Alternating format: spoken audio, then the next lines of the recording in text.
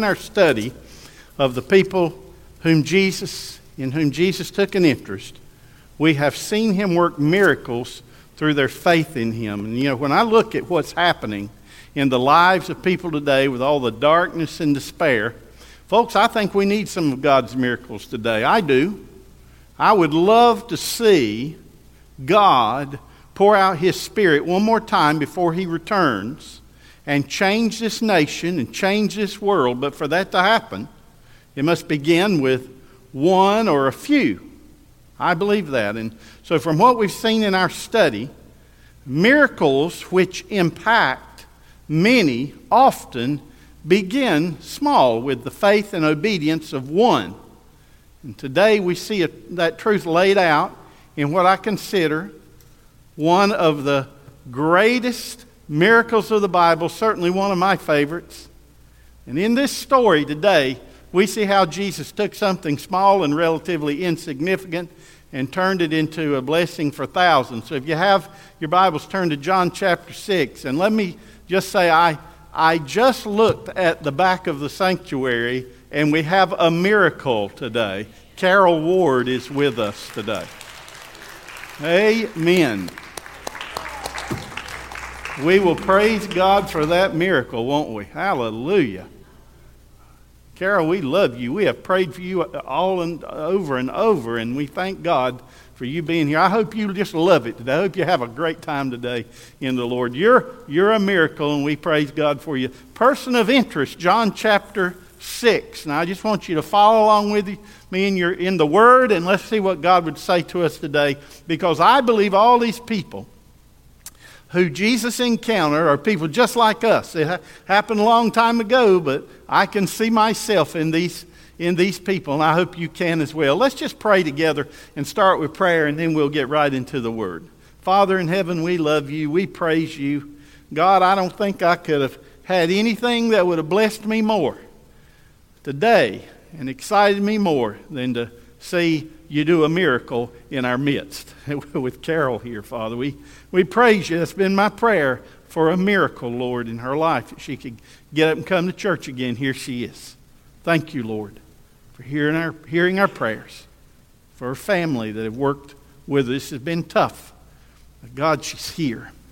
And I pray it won't be the last time she'll be able to just keep on coming and walk. She'll get up and walk again. God, we ask for that. We believe that and your power to do that.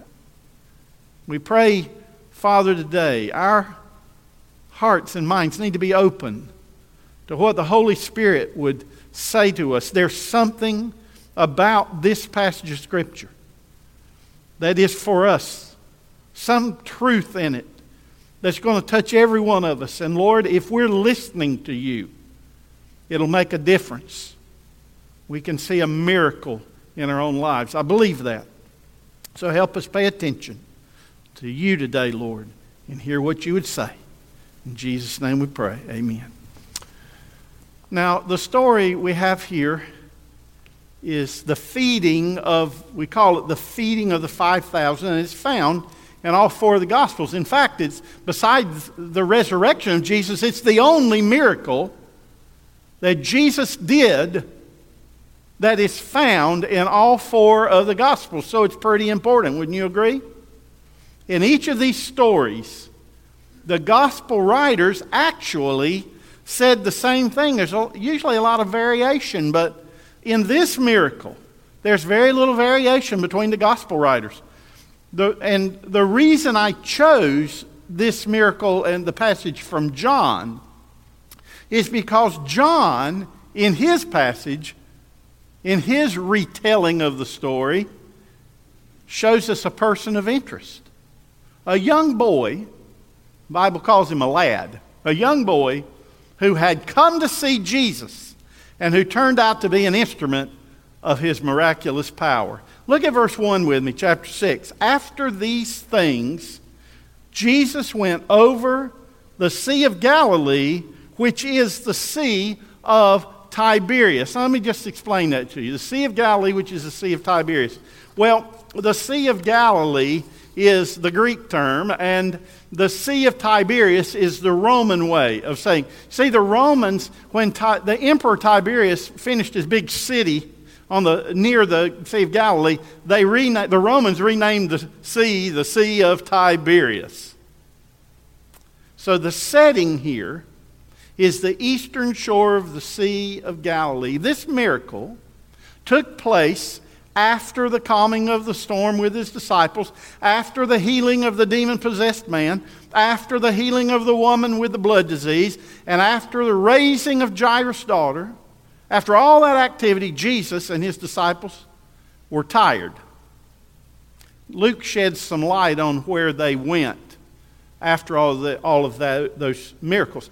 Luke 9 says, and the apostles, when they had returned, Jesus had sent them out with the gospel of the kingdom, just like we go out sowing those seeds of the kingdom.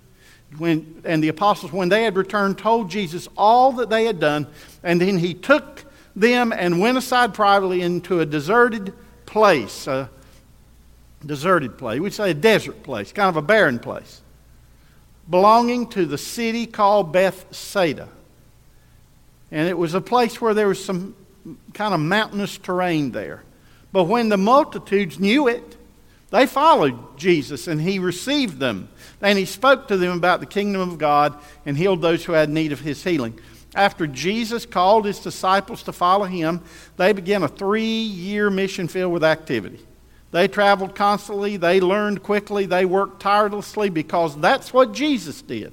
And they had joined Jesus. Everything that would happen with the church would happen because these disciples had followed Jesus and saw his miracles and believed in his power. And they believed that Jesus could take what they had and use it to change the world. What he did that day in this passage certainly changed the world of those who were with him. We see in verses 1 through 3 again. After these things, Jesus went over the Sea of Galilee, which is the Sea of Tiberias. Then a great multitude followed him because they saw his signs which he performed on those who were diseased. And Jesus went up on the mountain, and there he sat with his disciples. Jesus knew what lay ahead for his disciples. I mean, they would walk with him, watch him, listen, and learn from him, and then they would cry out in sorrow as their Savior and teacher was brutally murdered on the cross. This is why Jesus took them aside to this mountain, to help them get some rest before the fast pace that following Jesus would require. And what they learned was a lesson about what Jesus can do when we put ourselves in his hands. And from today's miracle, from the person of interest we see in this passage, we learn some valuable lessons about trusting Jesus. Trusting Jesus. Now, first of all, listen, when we need a miracle, and we need miracles in our lives, don't you like to see God work in your life? I mean, really, amen? Well, when you need a miracle, first of all, number one, we can trust that Jesus has a selfless compassion. Does Jesus want to work a miracle in your life? Well, let's look and see what happened here. You see, imagine being in the multitude that day. You have run by foot. The gospel writer said they ran by foot from all the cities to see Jesus. You are in that crowd. You have run by foot to see Jesus. You have stood all day pressing others. You're probably in the middle of a pack of people that are all over you.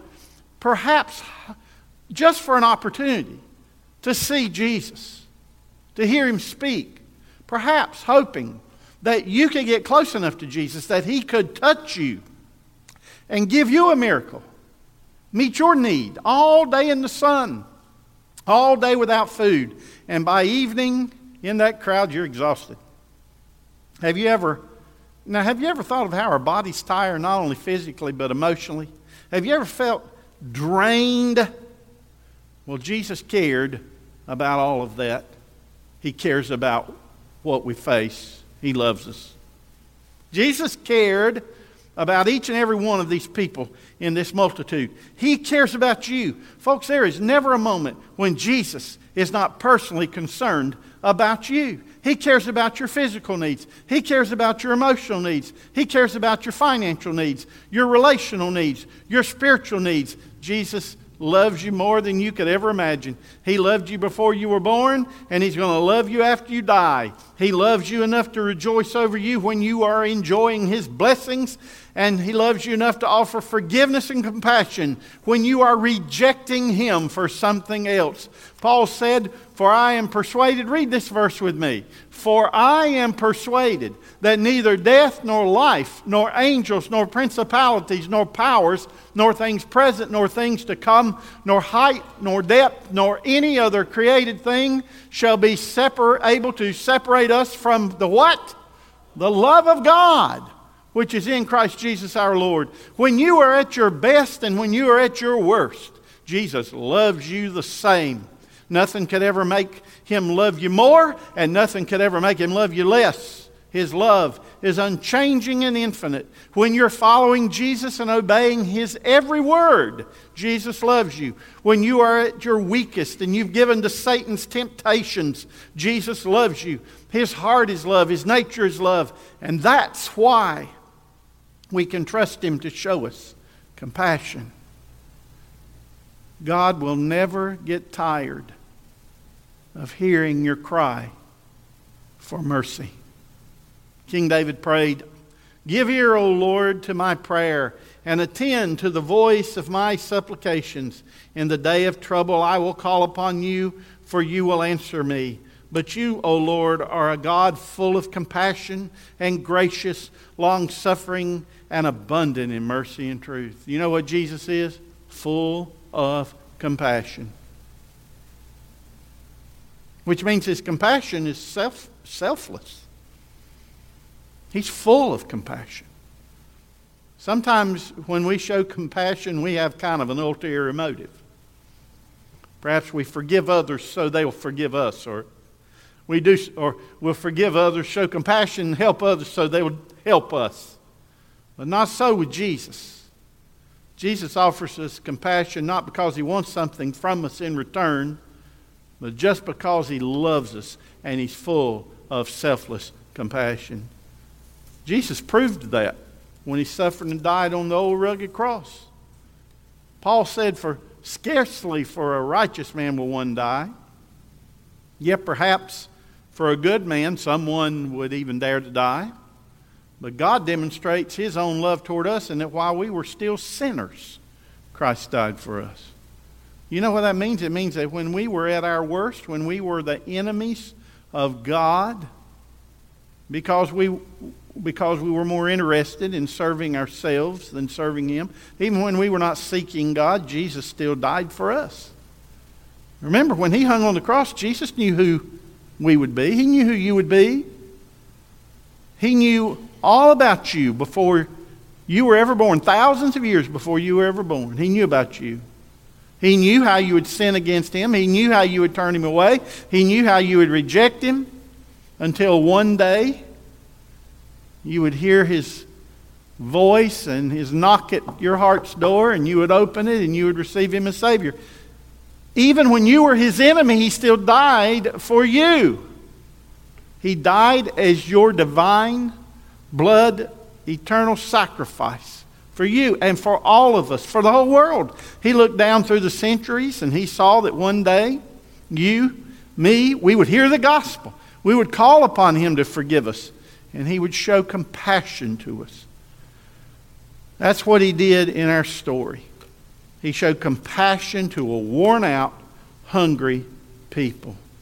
Mark tells us in Mark 6:34, when He came out, He saw a great multitude, and He was moved with compassion for them because they were like sheep not having a shepherd. So He began to teach them many things. John went on to say it was the time of the Passover. And the Passover celebration was not just, and we've studied that, but it was not just about the lamb's blood on the door, not just about that night when the in Egypt when the firstborn died in every house except where the blood was applied. It was not just about the lamb, it was about also God's provision as the shepherd of Israel. All throughout the history of Israel, God had been their shepherd, taking care of them. And when He delivered them from Egypt and they went out into a desert place, they were hungry. And what did God do when His people were hungry? He fed them with bread or with manna from heaven. And so here we have Jesus now, 1,000 years, 1,300 years later.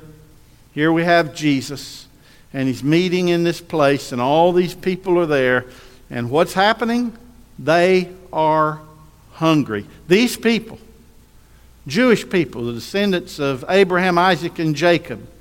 Some of these were Gentiles, but the Jews, the people who had the law of Moses given to them, these people, observing the Passover, they were like sheep without a shepherd, Mark said. Why?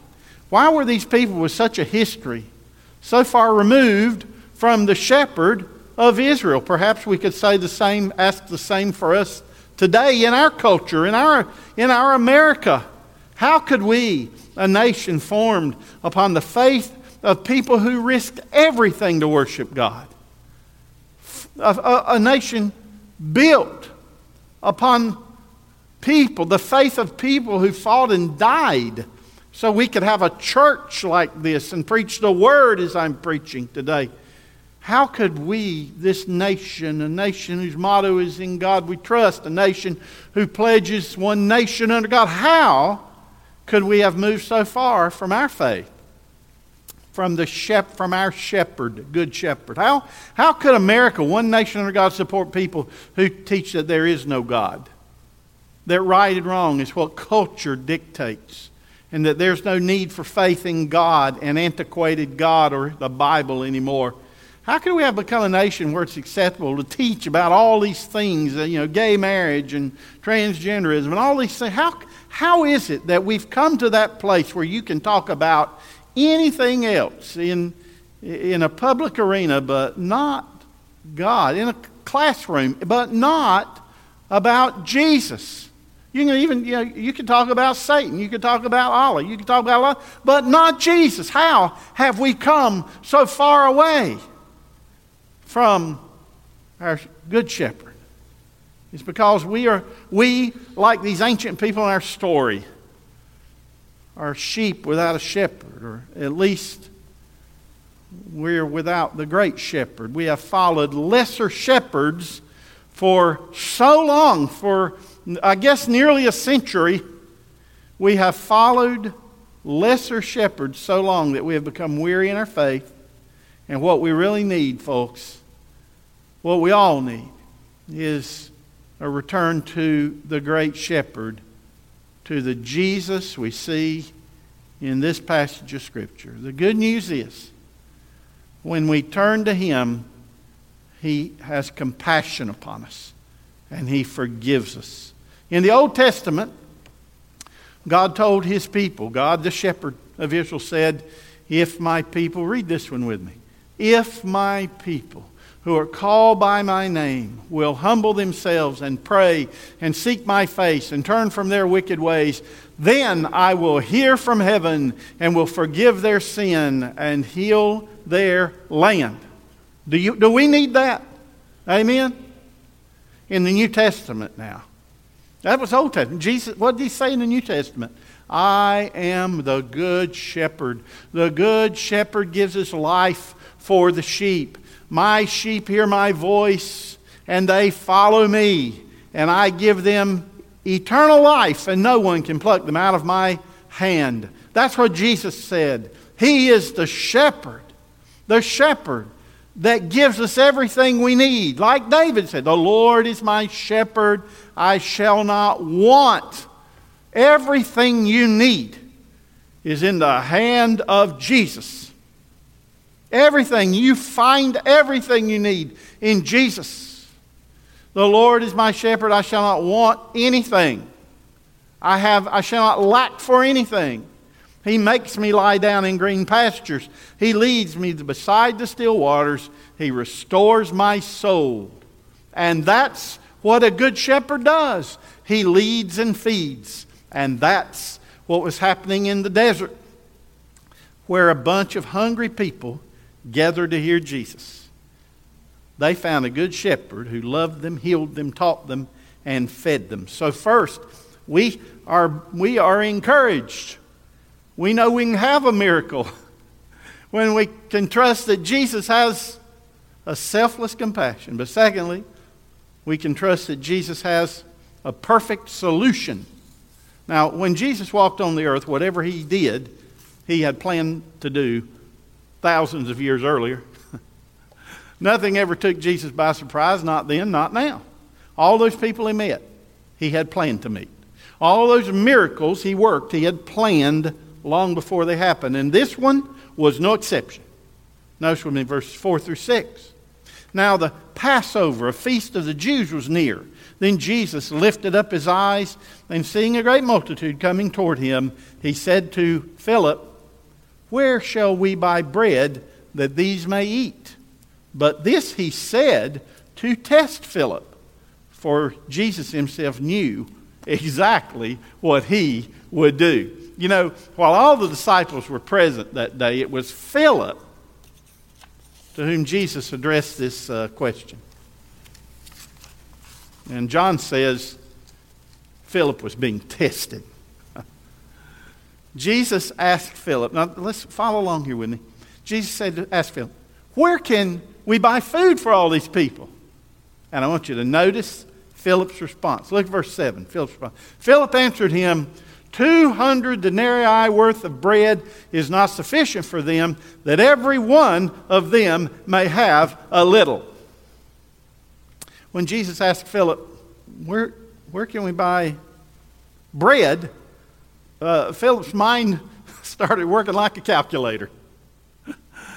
Let's put Philip's answer into a modern context. According to Philip's calculation, it would take 200 denarii. A denarii was it was a Roman coin, and it was 1 day's worth of wages. Okay? So it was what a person earned in 1 day. So according to Philip, it would take 200 days worth of wages, and that would not even buy a little bit of bread for these people. So by today's standards, it would cost more than $8,000 for everyone to have just a crumb of bread. Now, do you see how Philip's perspective is small? Do you see that? Jesus said, where can we buy food for these people? And Philip went to calculating. There's no way, Jesus. That's what he's saying. You see how small he is? His mentality is, his faith is. There's no way. He's trying to figure out how to give every person a tiny crust of bread, just a crumb for each person. That's a small solution, isn't it? In fact, it's no solution at all. Have you ever been really hungry and somebody gave you a crumb to eat? The need here was to feed the hunger, to solve the problem of hunger for thousands of people. And a few crumbs of bread was not going to solve that problem. Not even $8,000 worth of loaves of sandwich bread would solve that problem.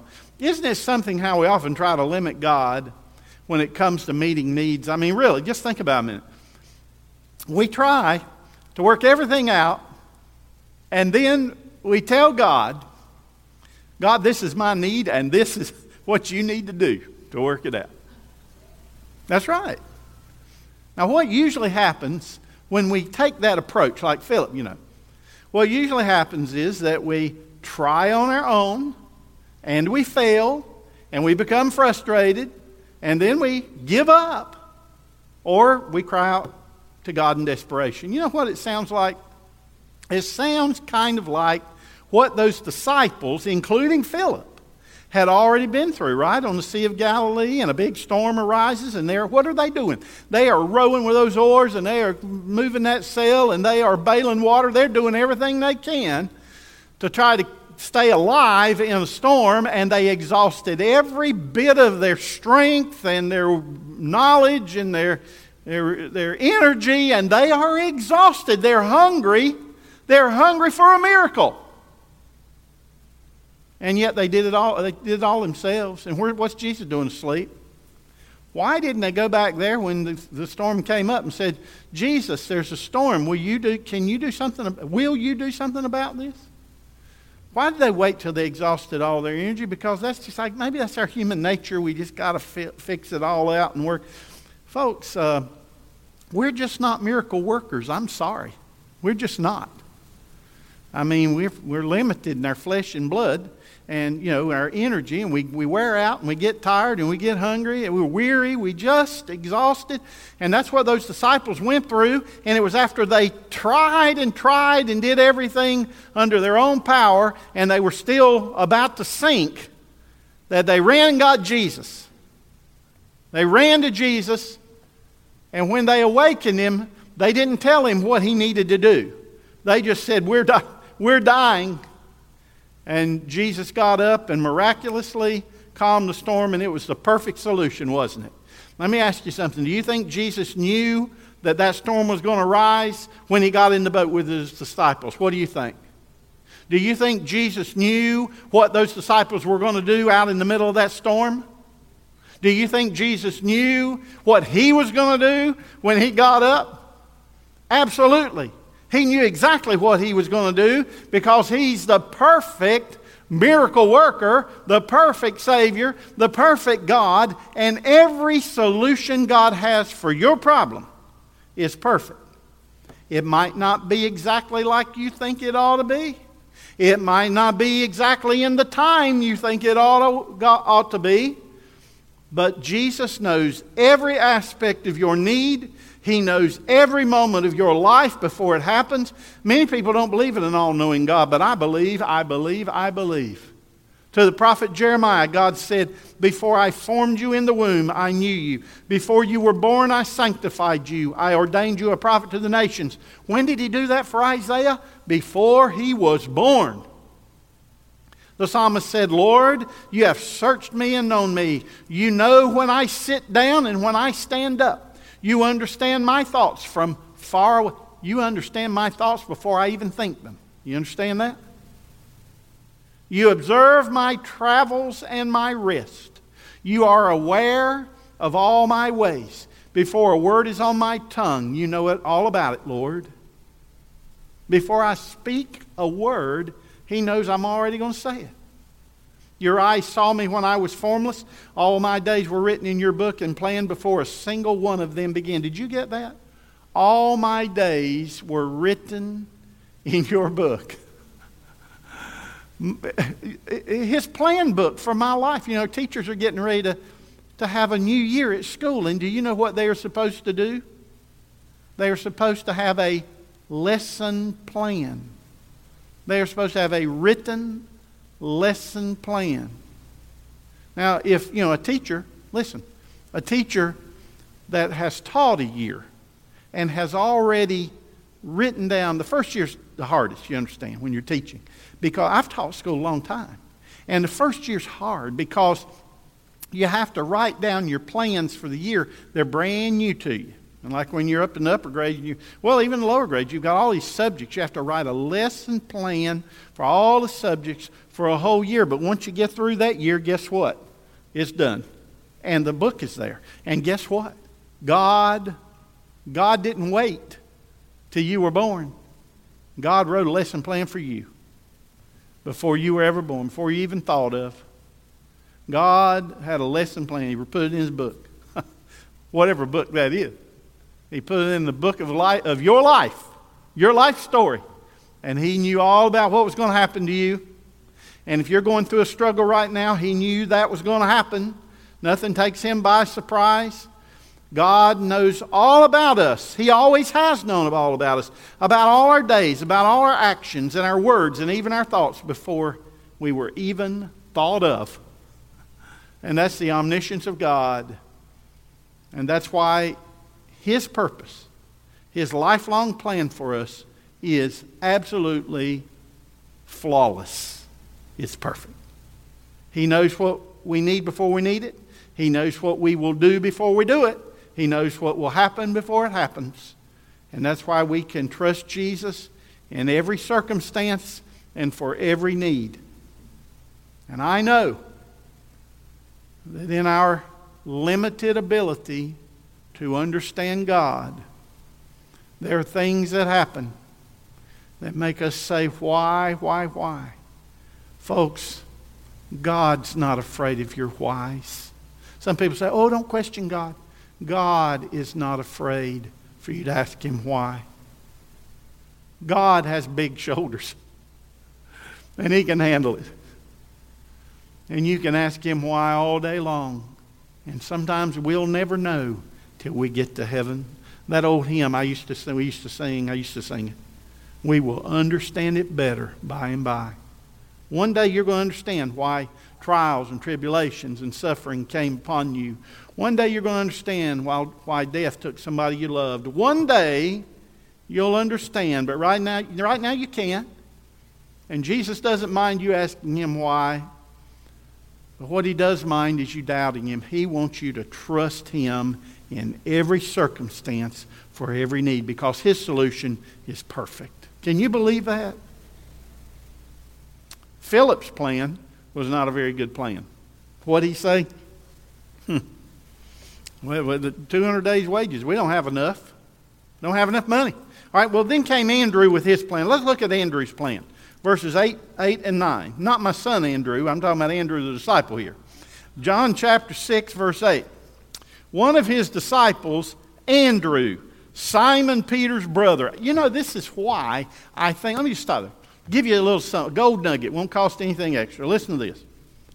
I think the reason John, I think that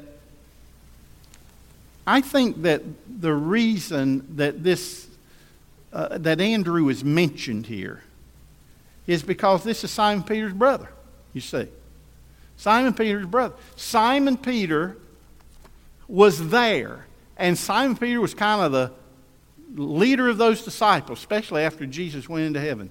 And I think the reason that this boy is mentioned here is because it was Andrew, Peter's brother, that found him. You see. And none of the other writers even wrote it down, but John thought it was important for us to know that Andrew found somebody. And Andrew, look at this. So one of his disciples, Andrew, Simon Peter's brother, said to him, "There's a lad here who has 5 barley loaves and 2 small fish, but what are they among so many?" When Jesus looked at this multitude, He saw a large group of tired and hungry people. When He asked His disciples for solutions, Philip said, "We don't have enough money." And Andrew said, "We don't have enough food." That's what happened. So what did Jesus do? Verse 10. Then Jesus said, "Make the people sit down." And there was much grass in the place. So the men sat down in number about 5,000. Now Mark described the arrangement Jesus made for the people. He described the order.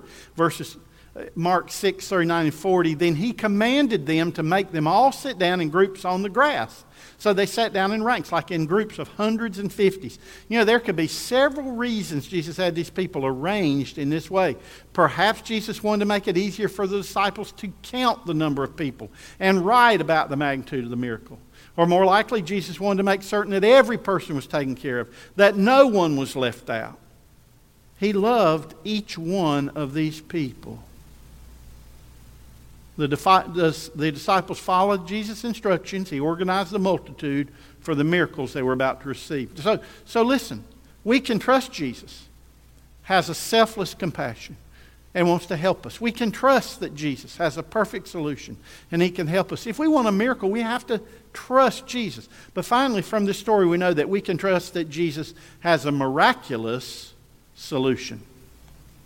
A miraculous salvation. Salvation. Now, the word salvation means deliverance. And these people, these thousands of people, had a lot of different needs, but they all had one thing in common. They were all hungry. They were all hungry. And they needed deliverance from that hunger. They had been with Jesus all day. They had heard him teach. They had seen his power heal their sicknesses. But after a whole day of this, they were all very hungry. The Bible says it was getting toward evening. So Jesus did the miraculous. He fed them all. Philip said, we don't have enough money. Andrew said, we don't have enough food. What did Jesus say? Tell them to sit down. I know exactly what to do. And what did he do? He gave them a miraculous salvation. He delivered them. He led them and he fed them. Now, where did Jesus get the food to feed more than 5,000 people? There are 5,000 men, plus women and children, the Bible says. Where did he get the food to feed more than 10,000 people? Well, that's one of the wonderful truths of this story. Philip, who said, we don't have enough money. Andrew, who said, we don't have enough food. These were not the persons of interest on that day. In that multitude of thousands, the person of interest was a boy with a lunch.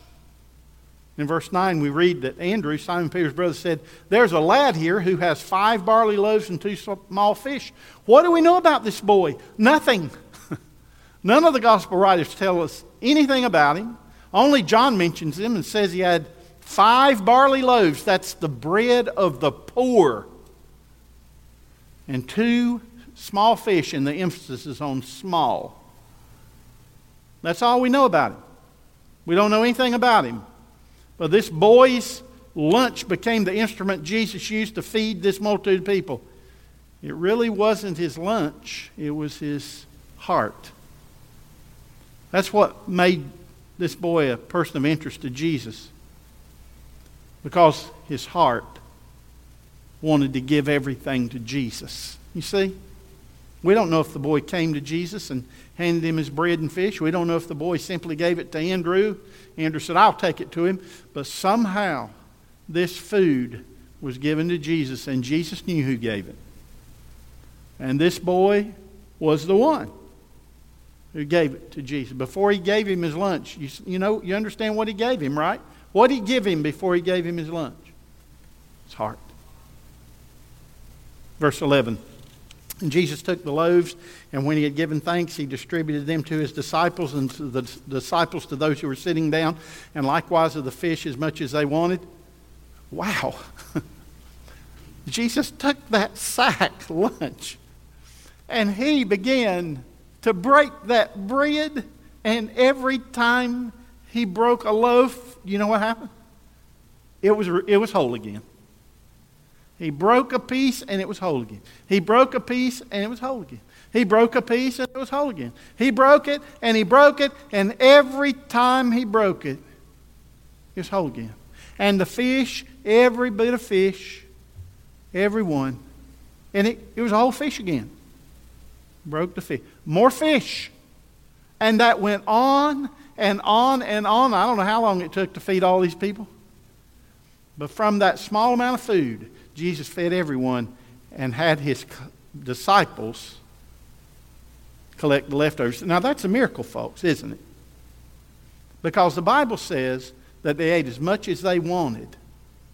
And it all started with a boy who gave his lunch to Jesus. And listen, to make sure that everyone knew that this truly was a miracle, and not just a trick, not just a hypnosis or some kind of mental persuasion where Jesus had this spell where everybody thought they were filled with food, okay?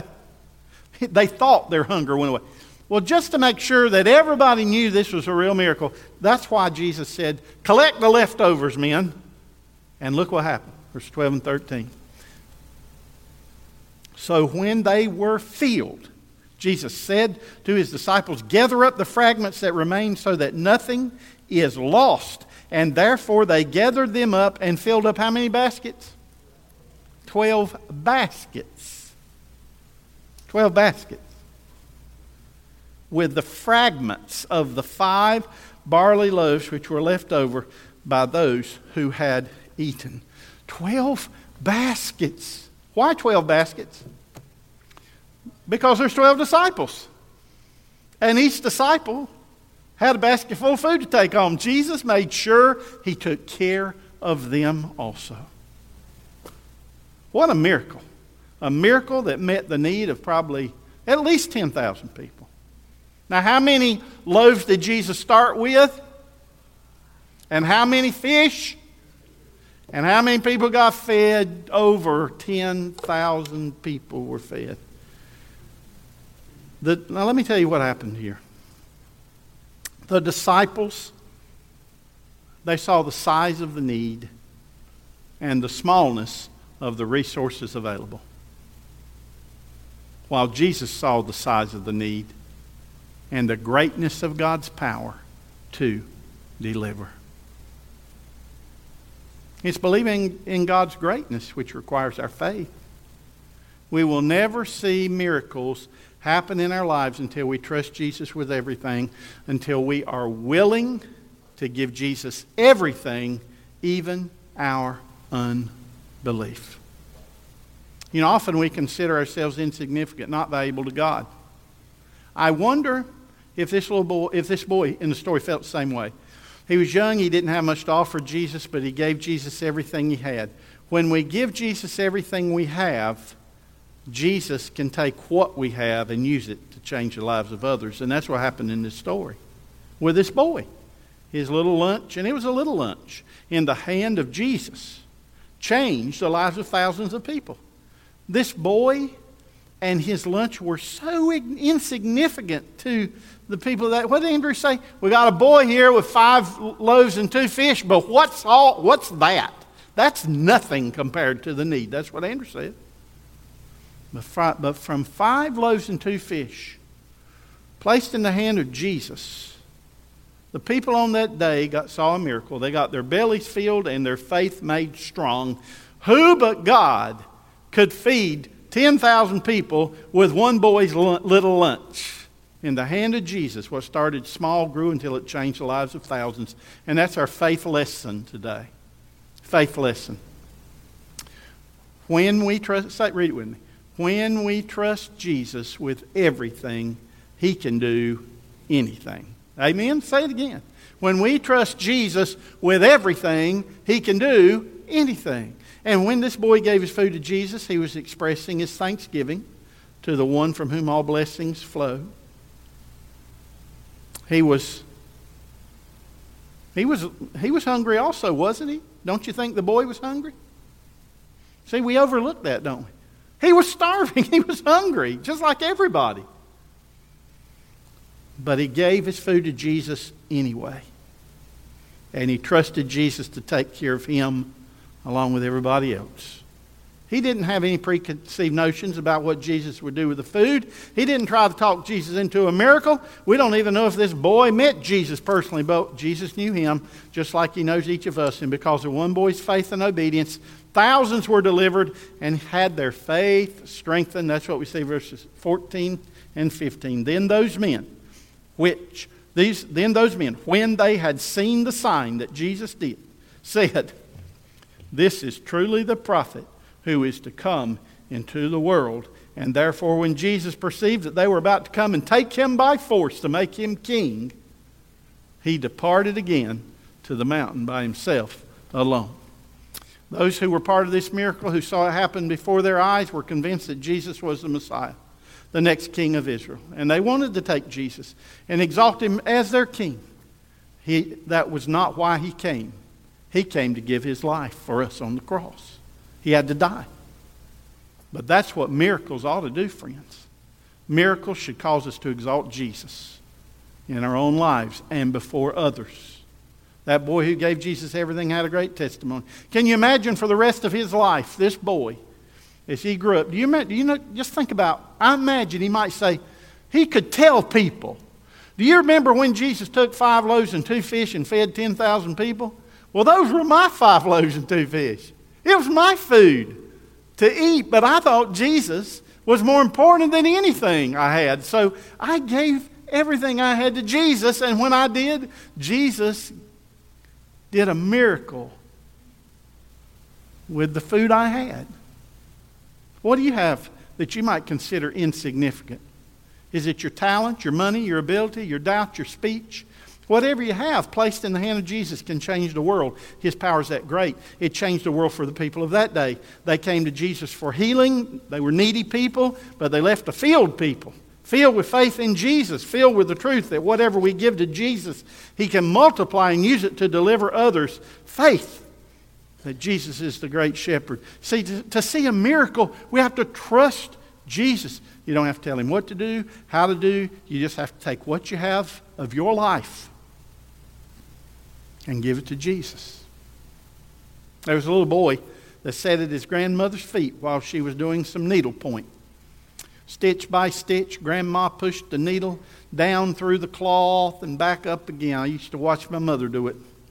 This little boy sat there and looked up in amazement, trying to figure out what his grandma was doing. "What is that, Grandma? All that thread under there?" "You'll see soon enough," Grandma replied. "But I want to see what it is now," the little boy persisted. "It's not done yet," Grandma said. "Well, it looks like a mess from where I'm sitting, Grandma." Grandma just kept stitching down and up. "That's an ugly picture, Grandma. It's just a bunch of dark threads and messy knots. Nobody would want that hanging in their house." Well, eventually, Grandma finished her stitching. She looked down at her grandson. She said, "Well, when something beautiful is being made, sometimes the work doesn't look very pretty at first. There are dark threads and light-colored threads, but each one has a place in the overall picture. When you look at it from your side, it might not look very pretty, but when you get to look at it from the other side, you see how it was crafted into something beautiful." With that, Grandma turned the needlepoint over for her grandson to see that finished product, and it was beautiful. Friends, from this earthly life, we cannot see the big picture God sees. Sometimes we might not think He's doing anything about our needs.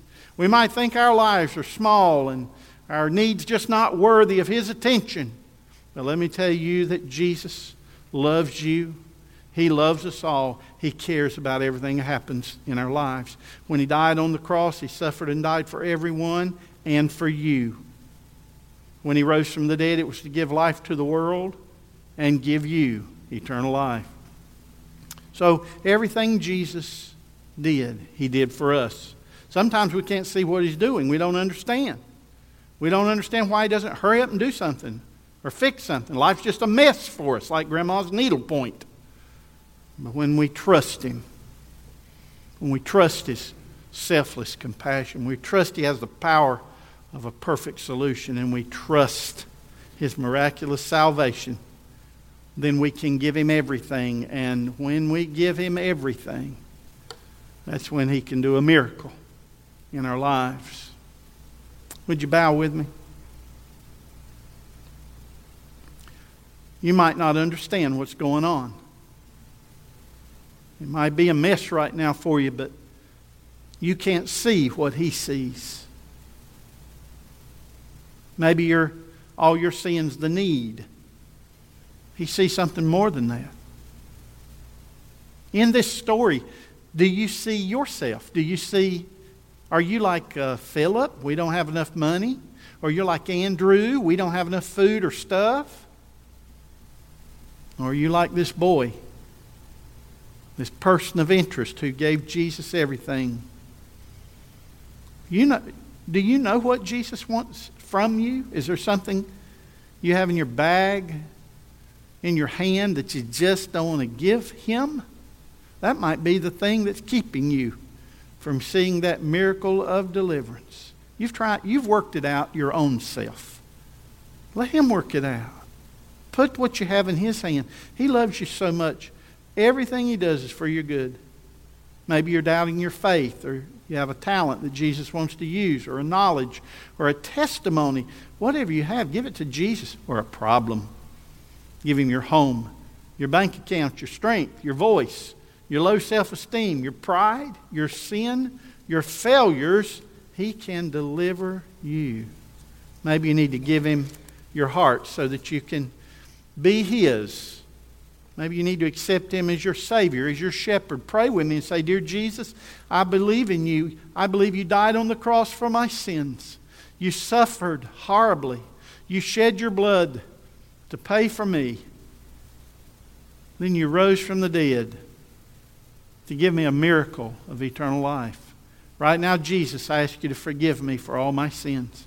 Have mercy and compassion on me. I ask you to come into my life and be my Savior and make me a miracle. Thank you, Jesus, for being my Savior. I want to shine for you. I want to exalt you so that people can see your miraculous power in my life. Thank you, Jesus. Boy, if you prayed that prayer, that's the greatest prayer of all, but you've got to have legs with that prayer. If you really are a miracle, you're going to exalt Jesus and you're going to follow Jesus. And if you don't follow Jesus, then that prayer wasn't real. Father in heaven, as we sing and we had this invitation, the invitation is what you're asking us to do, God, whatever it is. Give us the faith to do it, to put everything in your hands in Jesus' name. Amen. Let's sing, Brother Steve. Stand with us as we sing, Only Trust Him.